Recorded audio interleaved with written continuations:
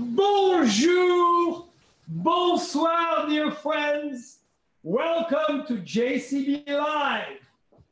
I'm in another galaxy. Dear friends, this is December 21st, and I'm on the moon.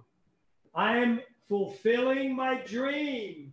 I'm in zero gravity, and I'm in space.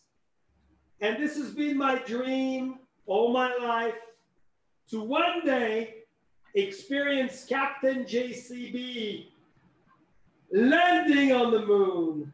I was born the year 1969. They went on it. And I've been dying inside and out to go on the moon. And I got so fortunate, dear friends, last year to meet two incredible individuals. They work for the company of my dream. That company is NASA. And they love wine. And they're passionate. And they represent love and the union of what is happening tonight, the closeness of Saturn and Jupiter together, representing the symbiotic relationship of the moons and those planets together. They will tell us all about it. I'm so glad we became instant friends. They became a JCB collector.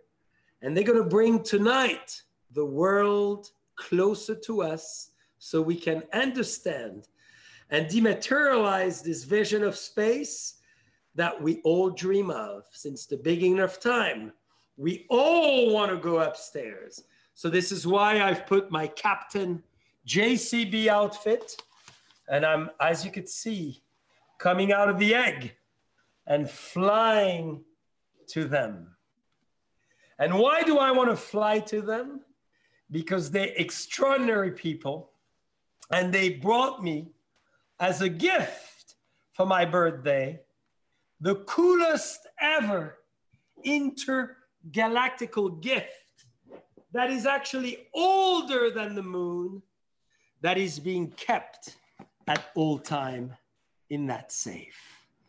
Dear friends, I'm very pleased as Captain JCB, representing the bipeds of Earth, introducing the fourpeds of the NASA Technology Center of California, the fabulous Kimberly, gorgeous Kimberly, sensual Kimberly, and the brain of Joseph. Bonjour. Bonjour. We're so happy to see you. You have to call me Captain JC from now on. Captain JCB. Yes, How are sir, you? Captain. Commander, actually. We should call you Commander. Well, I didn't want to be that pretentious, but if you suggest it, I will go for that. You command quite the audience, JCB. Well, let me suggest that together, and you should explain us the meaning of why the bubbles explode and why the corks goes in space and doesn't stay floating in space. Well, we're under pressure here. No kidding. Are you ready? I'm coming. Oh. Now the party can begin. I love the little bubbles. So you're having the LV bubble and I'm having French kiss. Because tonight, nice. We wanted to show you two sides of our personality. But dear friends, before we dive into you as you, I want to have a toast to instant friendship. Absolutely. And to the love of life, the love of wine, and today's December 21st, 6 p.m. Something exceptional is going to happen soon.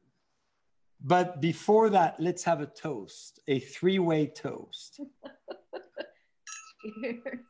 And to your fine staff as well. Cheers.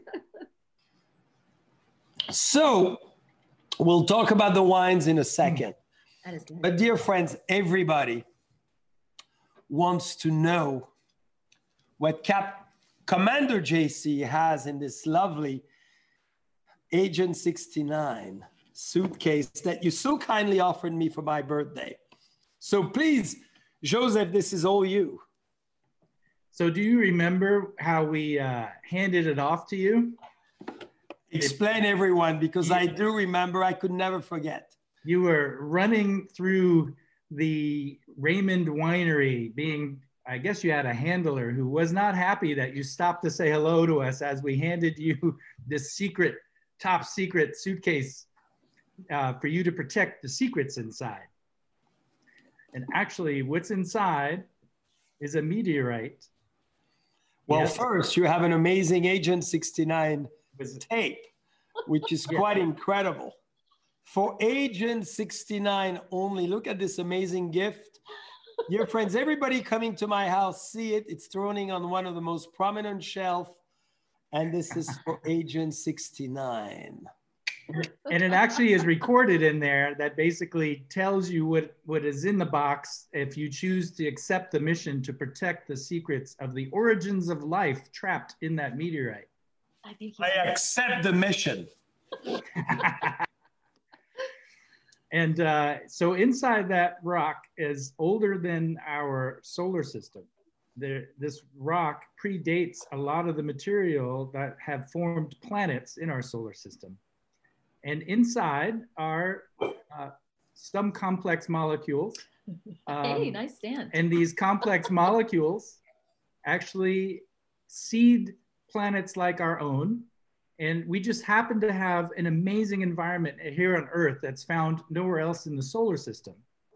With the, we have a Van Allen belt that protects the radiation belt that protects our planet's atmosphere.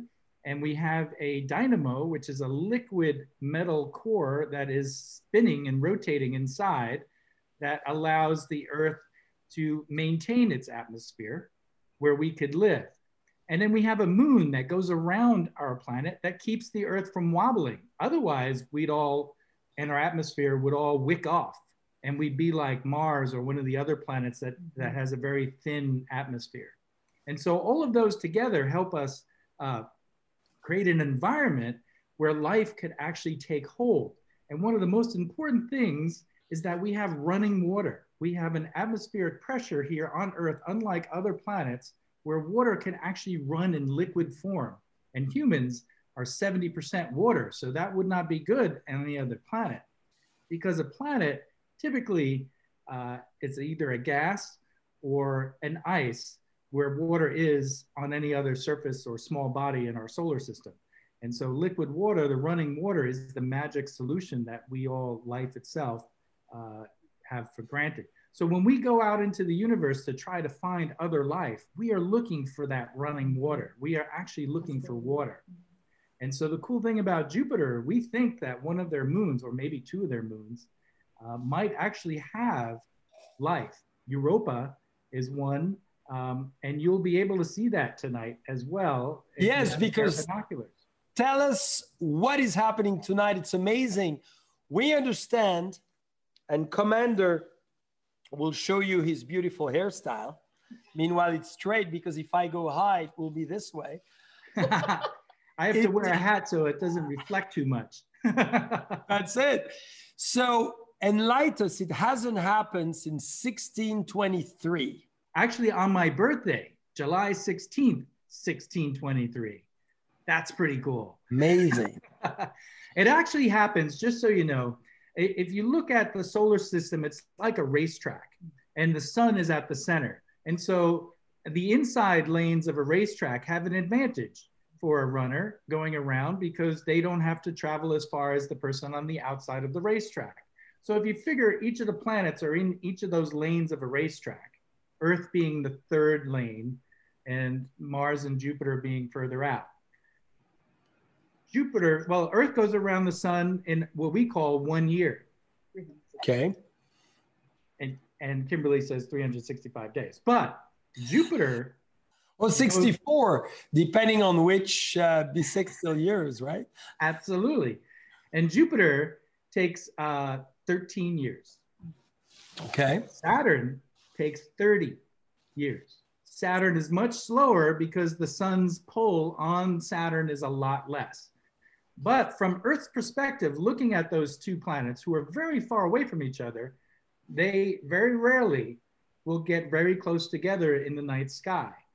But because the orbits are not elliptical in a way that they're in line, they never really have an eclipse of each other because they're actually going in different planes. Some are going at an angle like this, and some are going at an angle like this. This is what makes Jupiter and Saturn not always coming together until very rare occasions. But typically, Jupiter will outrun Saturn every 20 years. But we won't see them get close together unless it's a very rare opportunity. And they actually think in the 7th century BC that Jupiter and Saturn came close together in 1 year 3 times in that same year. And how would that happen in that same year that they could come so often together when it's because we had to wait? It's because the Earth is rotating itself and it's going around the sun. And it just so happens that at that time, those two planes of Jupiter and Saturn were very close to each other. And so they would constantly, from a different perspective on Earth, it was May 29th, I believe September 9th, and December 5th. But wow. They think that was very special. That may have been the Christmas star. The North Star that we think of. No, the Christmas star, Bethlehem. This is when the three wise men went to King Herod. The birth of JC. Yes, that's true. Exactly. And so they think that this could be a correlation because it was a special event that people noticed, and then it happened again. And so somebody took notice. They think the three Magi's, the second time it happened, said this is a very important sign, and they trekked.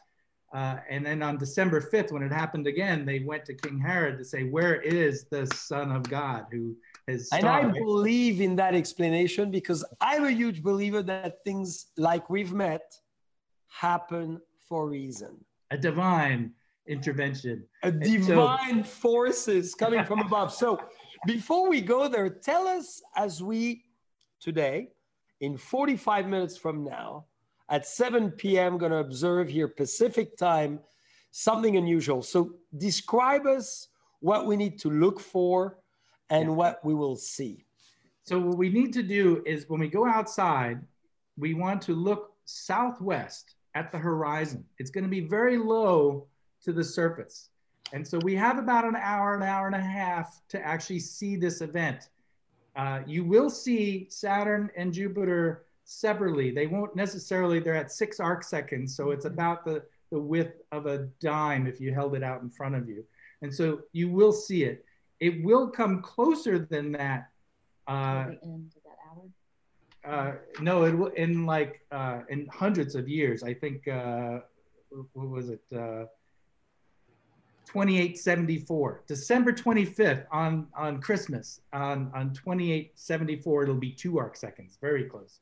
But that's a long, long time away. We're still going to be around. Our grandchildren will maybe see it, maybe. Yeah, the brightest will be Jupiter. The second brightest will be Saturn. They'll be pretty close together. And then below Jupiter will be Europa. And then above Jupiter will be Io. Those are moons of Jupiter. And then above Io will be Calypso. So you'll have 3 moons of Jupiter and Saturn. And in about an hour and a half, it'll dip down below the horizon.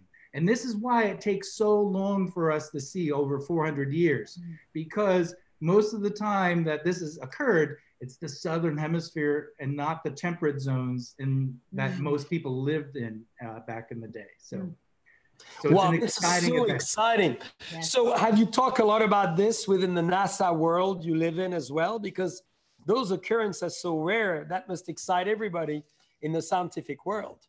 Well, we're excited because it gives us our opportunity to engage the public in what we do.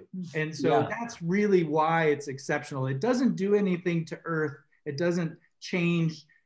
This idea of conjunctions happen a lot with a lot of planets, but they don't actually affect the Earth in any way. So you don't have to worry about, any kind of change in our atmosphere, if you will. But it does allow us to kind of say, look up in the sky and explore with us. And so there's one other thing happening today. It is also the shortest day of the year. So this is the northern winter solstice. So basically at midnight, the moon goes away, and it basically you can see the moon during the day, which is kind of cool. Starting at. So what do you engage into activities that evening or tonight? What are we going to think you and Kimberly are going to be doing?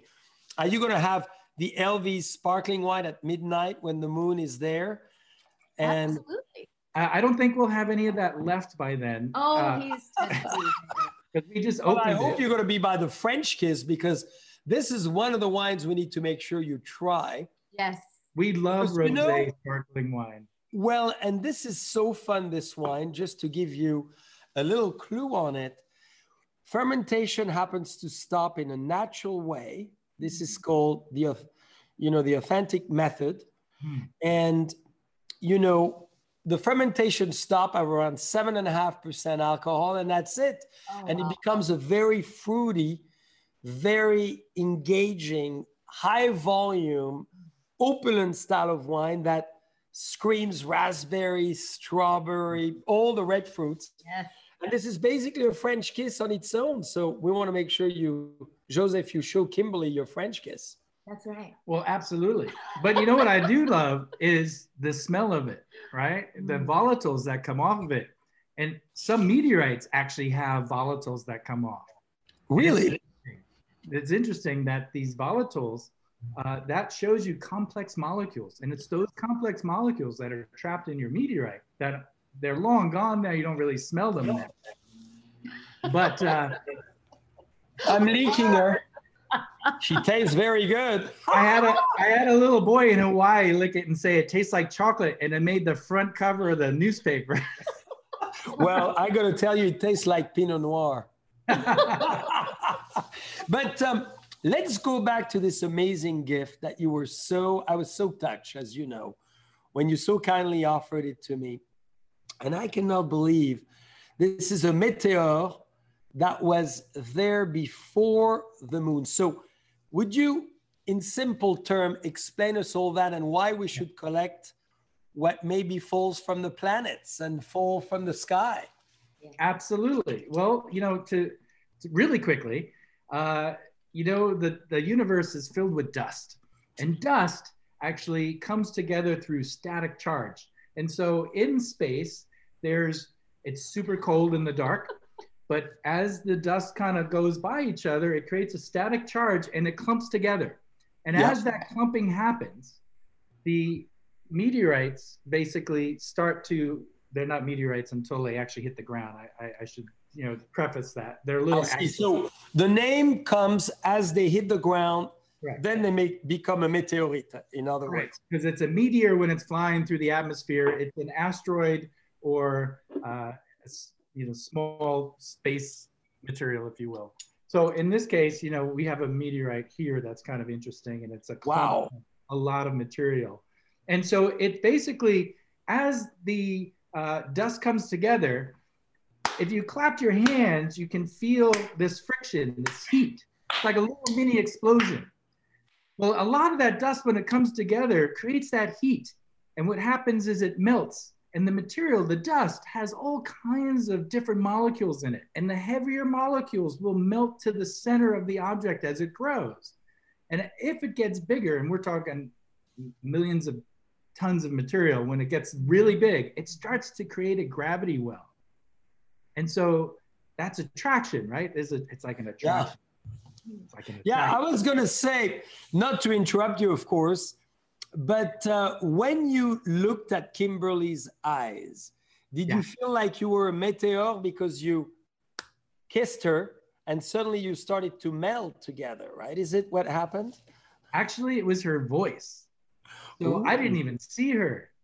I was all the way across the room at Kennedy Space Center. I thought you called one of those very interesting phone numbers and you meet someone on the other side of the line. It was that electrical charge in the air that just pulled me to her. Anyway, when I saw her, I obviously was attracted to her, but I loved her voice. And so, so you were both. Sorry, I'm digressing. We need to go back to this as well. But so you met on the telephone as two scientists from NASA. Oh, Actually, we went to it was a robotic competition that I was one of the founders of. And I was late because I flew from California to Florida to Kennedy Space Center. And Kimberly was the MC, the master of ceremonies. And I never met her before. I just kind of walked in, and because I arrived, they were waiting for me. And so for hours, they were waiting for me. And when I finally arrived, they started the whole program. And I just heard her voice. There was hundreds of people in the room. And so I was like, who is that? That sounds amazing. She's got this wonderful radio voice. And I told her father that, and he was like, oh yeah, right, sure. And how do you scientifically explain the fact that it was meant to be that you are together now? Well, I'll let her serve some white wine with that, because John Legend would be the most romantic wine to have with this. Absolutely. Well, just so you know, she does play piano.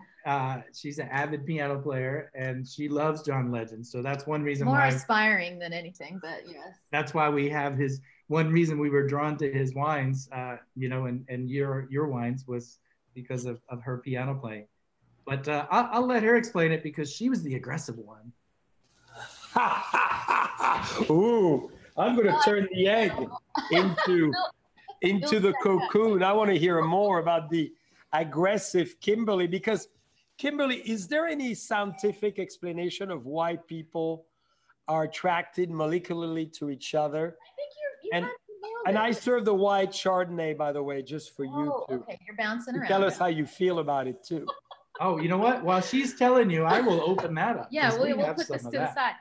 I think there's a lot to be said with chemistry, about the chemistry between people. Sometimes you just know, and it's effortless, right? I mean, when we met you, for instance, honestly, we never really knew the breadth of your participation in the Napa Valley. And we're so thankful that we met you on our terms versus being these, fanfare people or, groupies, if you will. And it was a magical encounter. I mean, you had the passion you tell us we have, but you really captured the notion of the alchemy of the senses, right? And we fell in love with just how friendly you were and how genuine you were to get to know us. And so while Joe's opening up the Chardonnay, I'm so thankful he has multiple tasks going on. We just became, like admirers right off the bat of personality, and we had a lot in common. So a lot in common. How it works, But not to digress to how we've met. Tell us about this chemistry that you both had that became love at first sight, in other words, and how do you explain it scientifically? Because I know you're both a scientist, you have an explanation for everything. Well, we think we do, right? With regard to Joe and I meeting, we worked at NASA for the better part of the same time frame, 20 years in on each coast. I was in Virginia, he was in California. And it was the kindred appreciation of the work that we do as an agency. I finally met somebody who completely understands what happens at NASA and how knit tight a group we are. We really do a lot of work in space and aeronautics and earth science research. However, we do even more on Earth.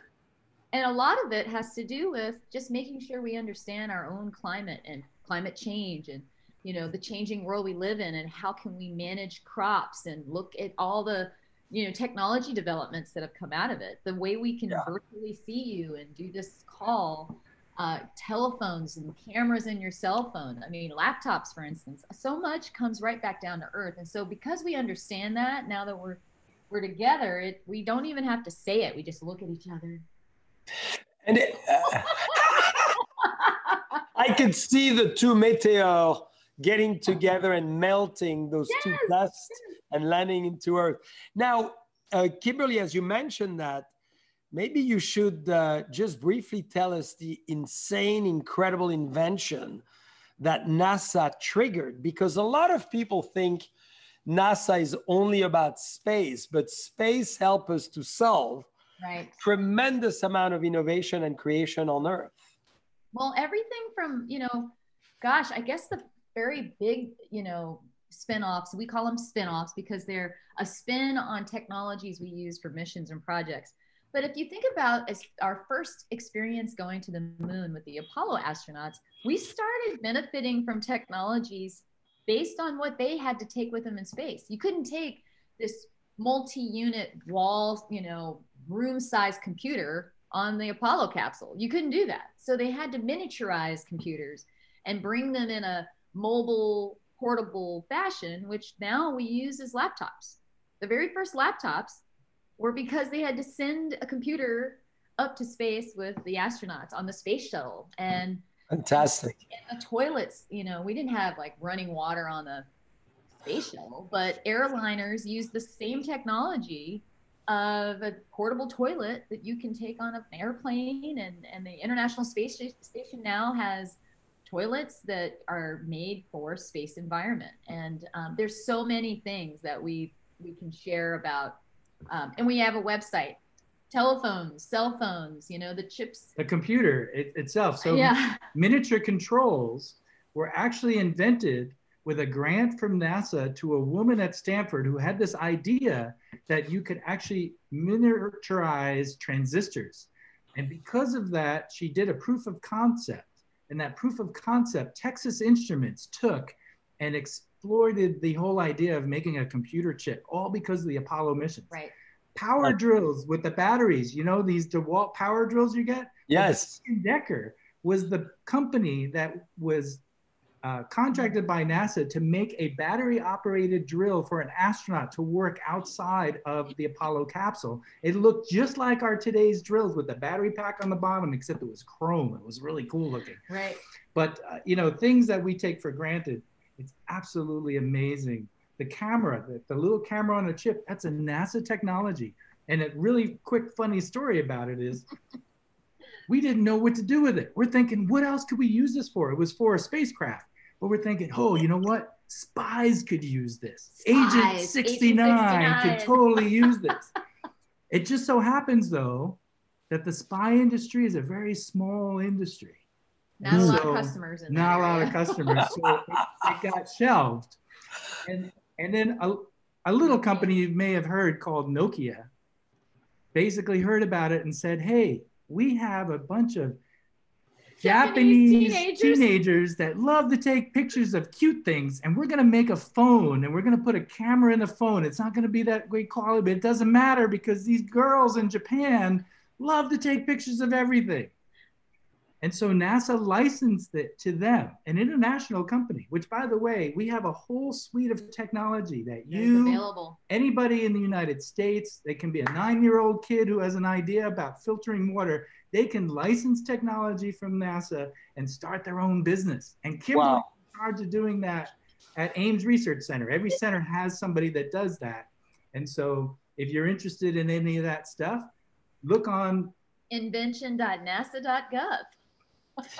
and that's it. No, it's so cool that you're mentioning that, because people often, as I'm a huge fan, you gave me a beautiful t-shirts. My daughters love it. You gave me a bag of NASA. I'm an enormous fan of it. Besides loving the logo, I love what it means and the concept of that audacious creativity and scientific advancement. And nobody knows necessarily how to approach NASA. So by just giving us this advice and making the patented process easier and allowing people to create, I think is brilliant. So it's a major incubator, in fact. Yes, absolutely. Yes, it is. It's your tax dollars at work. The technology was paid for by you. Already. And so it is available to you to license. And that's why we have those really soft beds, you know, those Tempur-Pedic, and why they have these special gold on sunglasses. That's what the astronauts have to protect from the sun, the UV protections and stuff like that. And so yes. Even race car drivers and firemen benefit from the material science that are fire retardants. And it's all because we explore places that are not familiar to us on Earth, and we have to invent things for those environments. And so those constraints are where innovation happens, because we take everything for granted on Earth. Why would you care about protecting water on Earth? Because we have so much of it, right? But actually, when you go up into space, you won't have any of it. Is And it really true? Because I heard recently there was maybe a little water on Mars. Is it true or not? Yes, there's water all over the solar system, but just not in a way that you are familiar with. So, and when you break a rock open and it cracks, it leaves openings for hydrogen and oxygen. Yeah. Hydrogen and oxygen molecules actually adhere to the broken connections when you break rocks and things open. I see. Okay, and so when it's cold, there's 500 degrees difference between the shade and heat. Mm-hmm. So when an astronaut puts his hand out into the sun, it's 500 degrees hotter than the shadow part. That's why they got to wear those suits. It's crazy. They have to be able to have that 500. The range and temperature would kill. But think about that. When the surface of a planet sees the sun, it's not protected like we are by our ozone. And so it cooks off that area. And so as the heating of the rocks happen, the hydrogen and oxygen molecules rise. And what do you think they do? They get attracted. Ding, ding, ding, ding. That's and there's right. water. There's water. There's water. And what happens is sometimes it gets through static charge, this water molecule might get trapped. We call it it's like an ice trap, if you will, in a permanently shadowed crater. So on the moon, on the top and the bottom are these deep craters. Because the oblique angle of the sun never reaches the bottom of the crater, it's filled with ice. Oh, I see. Mine it. In fact, the coldest place that NASA has ever recorded now, is at the bases of those craters on the moon. And what temperature would that be? be? The surface of Pluto. And what temperature would that be? It's I don't know. Can I? It's something we cannot even measure. We don't have the unit. Well, so it's Kelvin something. It's very close. It's not absolute zero, but it gets pretty close. It's like negative 400 degrees or so. Wow. But the surface of Pluto, we can only record the reflection on the sun side of it. So because of that, that is slightly, just very little bit warmer than these places on the moon that have never seen the light of day in over 1 billion years. Mm-hmm. That's amazing. You know, you mentioned there's water in rocks as an example. We have 85% water in wine. Yeah. Isn't it a miracle as well? Huh? So, Kimberly, you're going to tell us, what does this wine make you feel and sense? This is the LVE Chardonnay from the Napa Valley that we make with John Legend. And as you love to sing, you have that very sensual voice that Joe was referring to that made you sing too. Oh boy, here we go. He vibrated hearing your voice. Maybe you give us a little song of how it makes you feel before we go back to science. Well, all of this wine really has it's a spin out from what you created in our collection we have already. And I think John Legend is all of me, and I feel like it's all the like. It's got the smoothness, it's got the texture, it's not overly sweet, but it's not bitter. It's got like this very cashmere feel on my tongue. Ooh. I'm really excited about the Chardonnay. I'm not sure if I've even tried this one before. It must be new. We have tried it. We have? Well, I'm thankful that I have no distractions on my taste buds right now. I love it. It's amazing. It's one of my favorites, I think. And we don't keep enough whites in the house. We can put all really fast. But we need to stockpile this. This one's really good. Well, you're going to make John extremely happy. I'll make sure he sees this fabulous and hear your description. Absolutely. And I love the idea of the description of cashmere. Mm-hmm. This is so well said as a fabric texture. We could totally imagine what you mean if we don't have with us the wine. It's that freshness that stays with you. Yes. There's a lasting buttery flavor that just stays in your mouth, and it's just so soft. And I love this wine. Mm-hmm. We did see your last interview with John Legend, and he sang on his way out, which was just incredible. Wasn't it fun? I loved it. I was like, oh my gosh, I can't believe I'm watching this. Yeah, big fans. So on that note, tell us about one of the things you can divulge that you're working on that is an extraordinary breakthrough within the world of NASA. Something you could share that you think is so cool for all our friends with us from all around the world tonight. You know, we in December, we have friends with our JCB Live everywhere. And they're so excited about this session because of what's happening tonight and the both of you. How about I give one and you give at least one? Oh yeah, I got a couple. So I know I want to share with the audience who's watching, because we're huge fans, obviously, of what you've been doing in Napa. But NASA, we mentioned it a little bit earlier, NASA actually sends wine to space to understand the aging process, because we have a small amount of time that we can spend in space without degrading our human body. I mean, we age faster when we send rodents up that we use for bone mass exploration and understanding medical effects and radiation effects. We also look at wine. We can do it in a small amount of time and get so much information out of, in microgravity, how wine actually ages. So when the aging process is tested in so many ways, we can really take advantage of the microgravity aspects. One thing that's really cool about it is the components during the aging process will act differently in microgravity than here on Earth. And so that's one reason why we have these experiments that we take to the International Space Station. Yeah, absolutely. Wow, maybe this is something you must be doing with my lovely wife too. And that's maybe something she did not divulge and kept as a secret. Maybe she gives you wine to say. It is a French researcher, and the name of the mission was called WISE, and it's a Latin acronym for Great Wine in Distant Experiment. That's kind of essentially what it means in Latin. It's kind of loosely interpreted that way. So it's an acronym, WISE. Oh, and then that's but you know what you're both mentioning here is fascinating, because, you know, to accelerate the aging process of wine, it's very true. Going up or going down, for that matter. We've aged wine in oceans, and I've realized that wine may have an accelerated propensity to age. The tannins become emphatic and smoother. The oxidation of the wine happens faster, maybe on the whites, but not in a negative way, where we start to get secondary and tertiary flavor.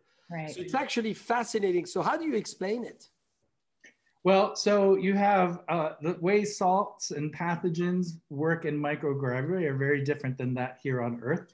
And that's kind of what we're trying to understand, is what those differences are.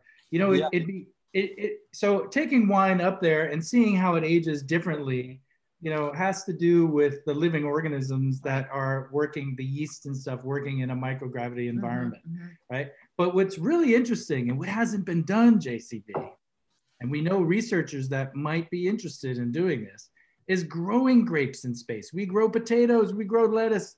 I'm ready. And the reason why is because vines grow in a sprawl, and it's hard to keep them lit correctly in a small, so we need to find a way to make these vines more compact, which, by the way, you could appreciate having more vineyards in a smaller space. Right. That would be a really cool thing. And But the fermentation process is very difficult in space because gases and liquids don't like to interact in space. So we might have to find another way. That research has not been done yet. And well, if you were to ask me to give you some vines that we could together plant in space, I'm in. Okay. So Alright. it's recorded, it's on tape.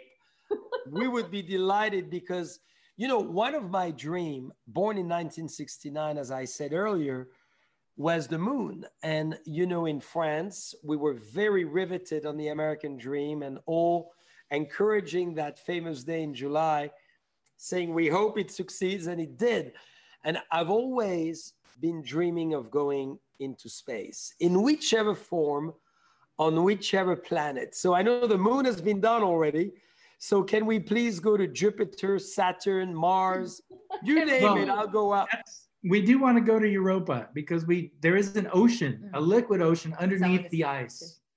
And so we think that if there's going to be life in our solar system, that might be where it is. And so what's really exciting is if we can find life that independently started anywhere in our solar system besides Earth that's not from Earth, that's exciting because that means life is everywhere in the universe, which we have an idea could be because the volatiles. So meteorites, you know what's special about why I love meteorites so much, right? Yes.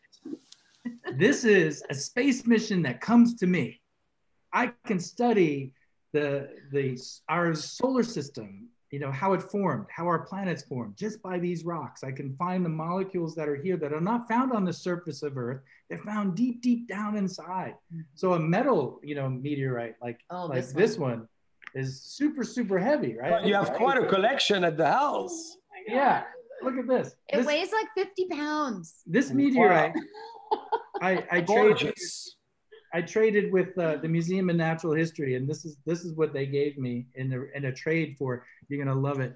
I found a dinosaur tooth at an estate sale, and I didn't really care for fossils because I can find fossils everywhere, so I don't really appreciate them. And the guy that he knows I don't really appreciate fossils, so he's like, he takes my dinosaur tooth that I found. It was actually a woolly mammoth tooth, and he comes back. He goes, "What do you want?" I'm like, "Well, I always wanted a space rock." Now, this is how long ago it was. And he comes back and he plumps this 12-pound meteorite and he goes, "What else?" And so it was basically going to an estate sale. Somebody passed away, I guess. And I went down in the basement to look for tools and stuff that, you know, and it was a pile of rocks in the corner and they weren't for sale because they were just saw it as junk. And I found one and I thought, "Oh, what a cool rock." And I said, "How much?" And they're like, it's not for sale. You can have it." And I said, "I feel bad because I think it's like obsidian or something." And they said, "We'll buy something." So I bought a 50-cent basketball and walked away with a rock. And I scraped off the clay and it was a mammoth tooth, the root and the enamel top, which is super rare. Why didn't we keep that? Well, the Museum of Natural History thought, "Oh, we need this missing link." And that you always got to bring things to researchers to say, "Is this important?" Because I don't sure it's not important. And so this is from Meteor Crater, which is one of the most well-preserved craters on Earth in Arizona. And so this is an iron. It's got black diamonds in it. Wow. And so you know how Superman used to squeeze carbon? Of course. That's exactly what happens here. When the melting differentiation of material, of dust that hits the surface of a planetary body, because of the heat and pressure, the heavy stuff sinks to the center and the center gets denser and denser. So this is super heavy, probably closer to the middle of that core. And the even denser material can be found that's actually more right at that core.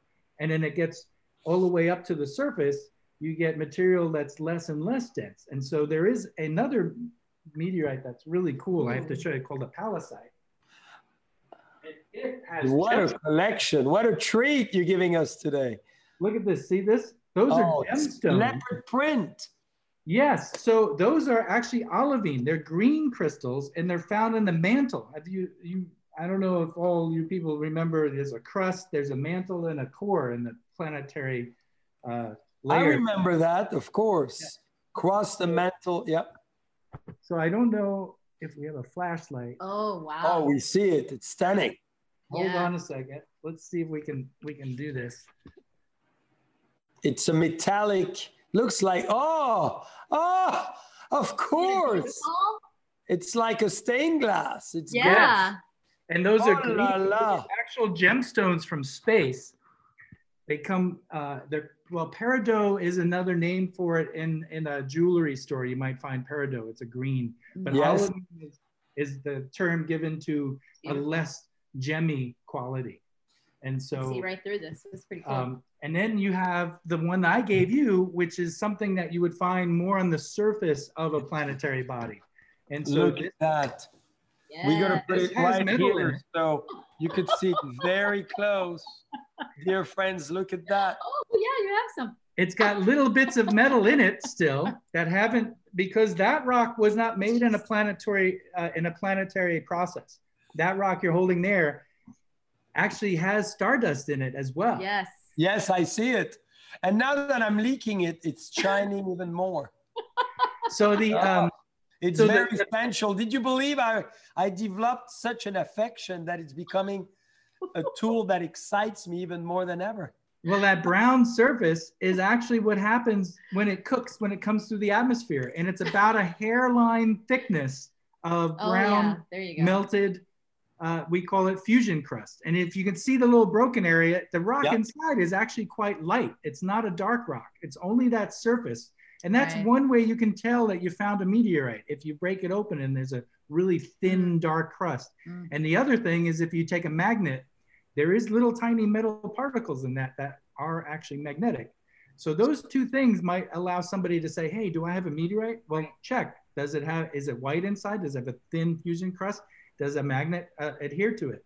If so, you might have a meteorite and you might want to go further and check it out. This is so cool. Isn't it cool? And this one came, where did it land? So that landed in Northwest Africa. And so basically all meteorites are named after the nearest post office.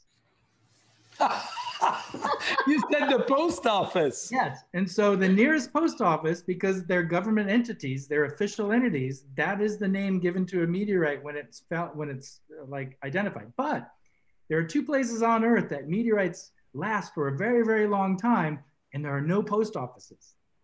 One's Antarctica, and one is Northwest African desert. And we're not allowed to go into the desert to hunt them because a lot of the Arabic tribes that go through the desert, they don't want you to go, they don't want us to go get those meteorites. They know they're valuable. And so they bring them into Morocco. And so Morocco is a staging area for a lot of these rocks, and we don't know exactly where they fell because they're secret. They don't want I feel like we people need to a know. trip to Morocco. I think we should. Or to Oakville Grocery, because we have a post office at Oakville Grocery on our parking lot, which is the Oakville famous P.O. Box. Love it. I bet you there are meteorites in Napa. And I bet you there are meteorites in Napa because of all that agriculture. Whenever a plow goes through that farmland, if it hits a rock, it wasn't there last year. And so very true. Exactly. And so the interesting thing is that's typically, so the Midwest, we find tons of meteorites because of that. The farmers would take the rocks and they throw them in their backyard. Right. They didn't know what they were. And so we found lots of really rare meteorites that way. Wow, I love it. So anyone, if you found one of those, Kimberly, Joe, and I'm their assistant, Agent 69 will work on it with you. So on that note, send them to JCB and I'll come down and check them out and see if they're meteorites. And we'll taste wine. We'll taste wine while we're there. And I'll give you JCB number 3 because this is the best of both worlds, right? So we're going to now drink our favorite wine. And I'd love for you, as we enjoy this wine, which is the blend, as you know, of 2 parts of the world. And I'm delighted we honoring this wine together before we go outside and look at Saturn and Jupiter. Yes. Because it's really, you know, this one is the blend of 2 worlds. So, you know, Burgundy and the Russian River. Blend of love, of passion, of 2 worlds. But wouldn't it be great if we could blend a wine from Earth? And as you said, a wine maybe from another planet. What would be your favorite, Kimberly, planet that you'd like to grow grapes on? You know, there's this debate about Pluto being a dwarf planet, therefore it's no longer called an actual planet. But, you know, short people are humans too.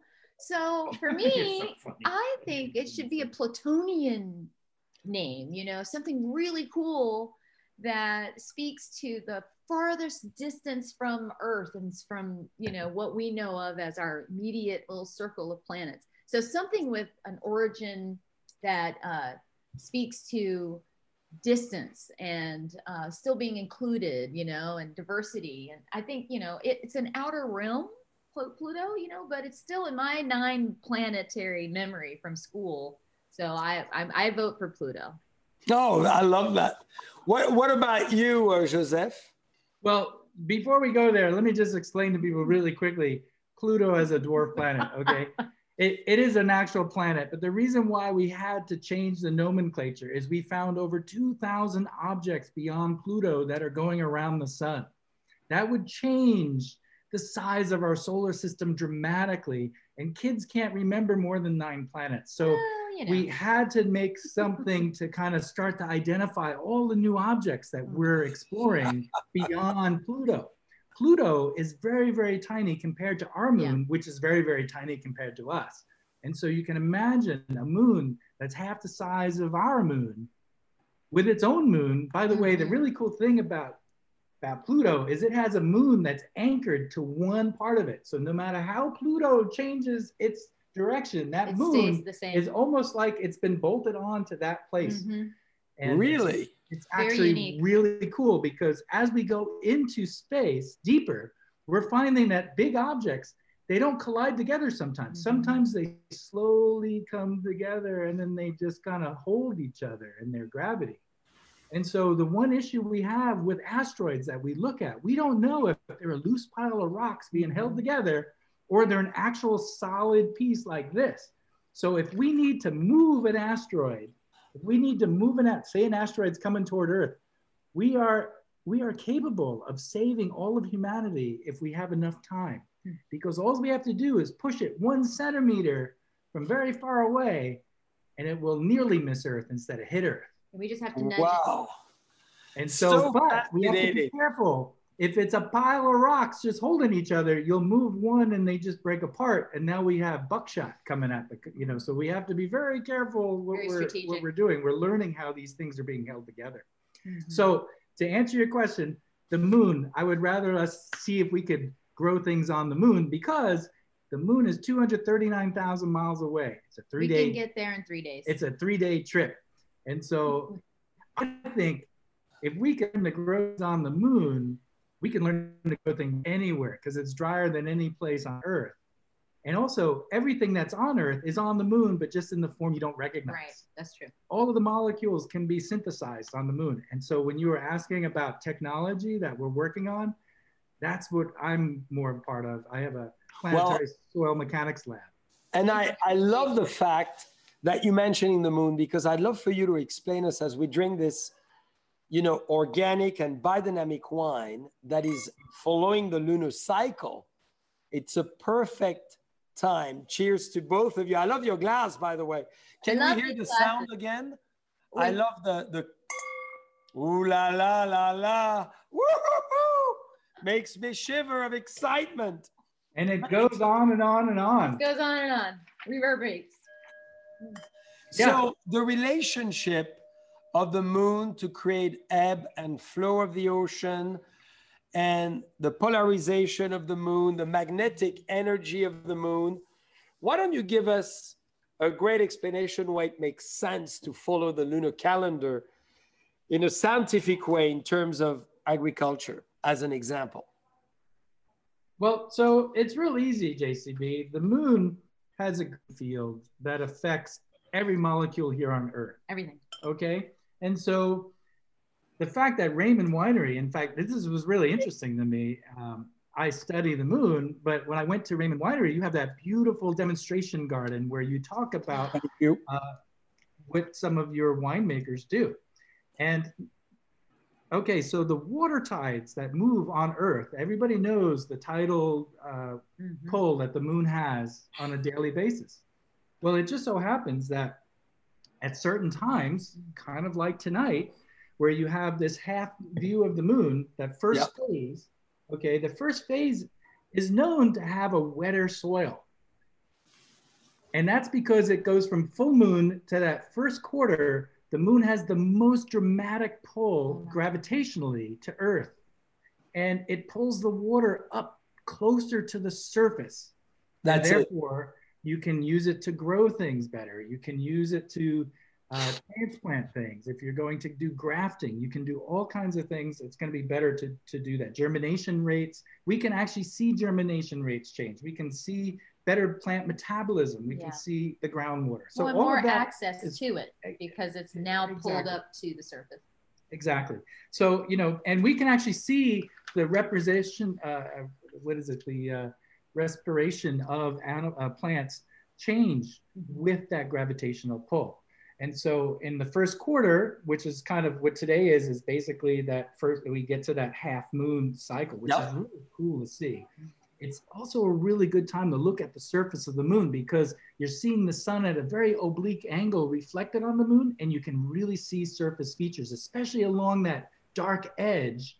You're going to see the peaks of the mountains if you have a very good clue of it.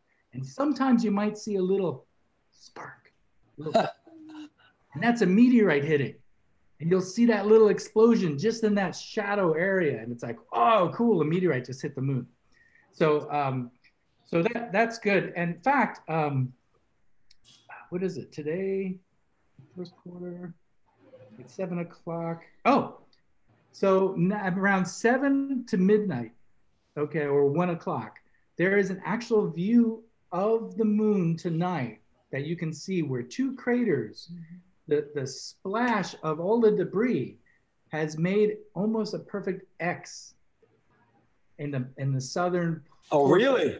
Yes. Yeah, and they call it the lunar X, and it's very difficult to see, but tonight is a perfect time to see it. And at about 7 p.m. I'm going to fly there. Yes. Yes.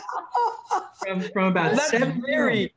So as we have a few minutes before we go out, because it's almost 7 o'clock and we all want us to experience what we've been talking about, give us, as two phenomenal scientists, researchers, brains within the world of space and innovation and creation, what is your dream that you'd like to see happening at large in space?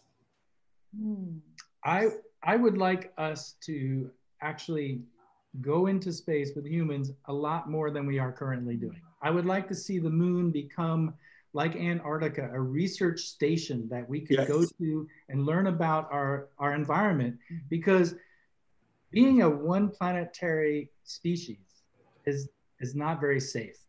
And so being able to venture out, and as we change our physiology, as we leave the planet Earth indefinitely, we will change as a species to adapt to those environments. Right now, kind of mutants, you know, our bones are made to support this gravity, but on Mars, it's 40%.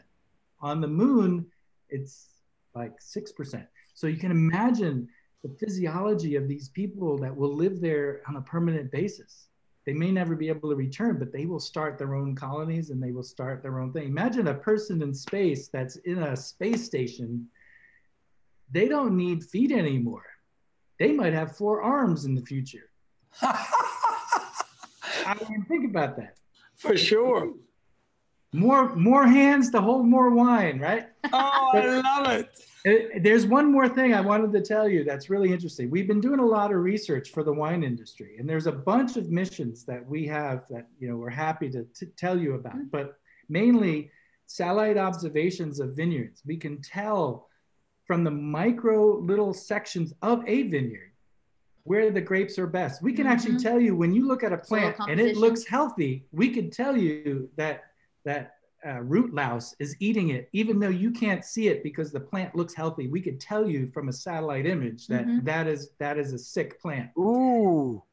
Very important for winemakers, especially we should talk very soon. Yeah. And here's one more thing. As you've heard, everybody's heard, red wine is good for you. For what reason? There's something in it. Heart healthy. Right? Resveratrol. Yes, resveratrol, yeah. Guess what that does for astronauts if they were to use it? It helps protect bone density. And so when you are in space, you don't have the gravity and the pull on your muscles to keep you healthy. But resveratrol actually helps delay that. And so if you have sedentary people on Earth because they got an accident or they're bedridden, nothing will replace exercise. But in the event that you can't, maybe a resveratrol supplement, or as I like more to, wine. or I mean, like I'm to take okay it, with more another wine. glass of wine. That's might the way actually to go. help. And we won't know unless we research this in space to Right. see how this affects, because they're like sedentary people up there because they're not getting the effects of gravity here on Earth. But an astronaut living on Mars is not going to have the same capability as they do here on Earth as a human being. And so they might need resveratrol. We might need to grow wine on Mars. Might be a lot easier than we think as well. I'm ready. Whenever you do it, can you make sure we're the first vintner ever to do it? That would be We're my not dream. calling anybody except you. What are you talking about? Done. Well, there's a lot of research Do it. that goes on. Yeah, we can actually fake the environment and kind of, you know, I have a soil mechanics lab at Ames Research Center, and we're looking for ways to test soil. We have engineered regolith, and we're learning about in situ resource utilization, which means when I go to a planet, I'm not bringing my water, I'm not bringing my building materials. I'm going to have to live off the land right there. So how do I get the rare metals out? How do I get the water out? How do I keep water in a liquid form? How do I make bricks, building material? By the way, if you have a foot thick of regolith, regolith is basically soil that is not tumbled. When you look at sand, it's got all round edges. Eroded and because it's been tumbled because of weathering and rain and all that stuff. Well, that doesn't happen on another planet. When you have pulverized material, it's sharp, jagged edges. And when you push it with a bulldozer, it's like pushing steel. But when you're running a wheel over it, it's like talcum powder, and you could dig yourself into a hole. But if you try to push it, it won't move at all. So there's all these neat ideas that we have to learn. So that's kind of the technology we're working on. I love it. Yeah. You're so far ahead. This is so exciting. Well, this was so enlightening. And having a Pinot Noir with us as number 3, which is the best resveratrol of California and Burgundy. We have our plan and we have our bone will be protected as we go up and spend a few months. Absolutely. So we agreed to plant grapes on Mars. I love it. Or the moon for that matter, both. Absolutely. So now, as we're going to all go outside, of course, and look at this amazing union or closeness of Saturn and Jupiter. I'd like both of you to leave us with a message. This is December 21st. You're very wise. Your mind is at 239,000 miles away, as you said. So even though it takes only 3 days to get to your mind, we want to get there quicker. So give us your message to the world, to all the people with us tonight and who will be viewing this program, because it's so exciting. For me, I need all of you who are just dying to know more about NASA. Just visit us at NASA Home and City, nasa.gov, like government, and you will be amazed at how much NASA is everywhere you are. It's in your workplace, it's in the medical industry, it's in the sporting arena, it's in air traffic, it's in technologies that you use every day that you'd never guess NASA has something to do with it. It's in NASCAR and Formula One. We have so much more going on Earth than ever in space. So if you just Google it, or you can go straight to our website, nasa.gov, NASA Home and City. It'll take you on this really cool interactive flash opportunity to show you everywhere in your immediate home that NASA-inspired technology has implemented or impacted your life. And the cool thing is, you would be surprised that the water filtration systems that are used today are direct impact from NASA. So I would suggest taking a look at what we do right here on Earth, and then Joe can talk about extraterrestrial stuff. Well, I love this. And if our friends type Napa, it's almost NASA with an S. So we almost, we'll make sure we redirect it to NASA. Yes. Well, what she forgot to tell you is that if you guys have an idea, it doesn't matter how old you are, you might not have a research and development team behind you, but you can think of NASA as your research and development, and you can look at their portfolio of technology to solve any problems. If you want to have a filtration system, look at NASA. You can license that technology and start your business. Or you can use some of it for free just to test it out. But what I would like to say to everybody is every moment is a moment, and it's very precious. And you should love your neighbor. You should enjoy life. You should respect everybody all over the world. We would not be able to do what we do here at NASA if it wasn't for the international cooperation, if it wasn't for the diversity of our workspace. We are probably the happiest workplace in the US government by far than any other And you can look it up and you can see people stay working at NASA. I've had this job all my life and I will have it all my life. And so does almost everybody that works. I work for a guy who actually was the first graduate student for Carl Sagan. He's been there his whole entire life. In fact, one guy just retired. He was 94 years old. I'm like, wow. That's incredible. And so the thing is, if you're a kid or even an adult who thinks that NASA is really cool, look us up and try to get a job. There's enough for everybody. And we have internships even through the pandemic. We have chefs that actually make food that basically in space, you can't have crumbs. So like, talk about a criteria, right? You think about that constraint. You have to design food that doesn't make crumbs, because if you did make crumbs, they would go all over the spacecraft and get stuck into all kinds of different things. So there, it doesn't matter your passion. We do chemistry, we do robotics, we do inspiring kids, educators. We have educators. So we have winemakers. Yes, we do. I'm volunteering to be the next one. I'm putting my wings, dear friends. And I cannot thank you enough on the spur of the moment as friends with such a brain, such an amazing way to explain our galaxy and systems that you so kindly, generously donated an hour of your time to be with us tonight. So I'm going to take my glass of wine and I know we're going to phone each other in about half an hour. And I'm going to be with our daughters and you're going to show us where to look so that we can be all eyeing at the horizon. Exactly. Oh, and one more thing. Tomorrow is a big meteor shower, the Ursid meteor shower. So everybody, it's not done tonight. Tomorrow there's a big show as well. So it's all kinds of wonderful Christmas gifts. It's better than human fireworks. It's happening in a natural way. We love it. And we have friends in high places. Just remember, that's the one thing about NASA. We have friends in high places. Thank you so much. Ciao. And happy holidays. And we'll be looking together. And thank your wonderful staff for helping out. They do a great job. Love you guys.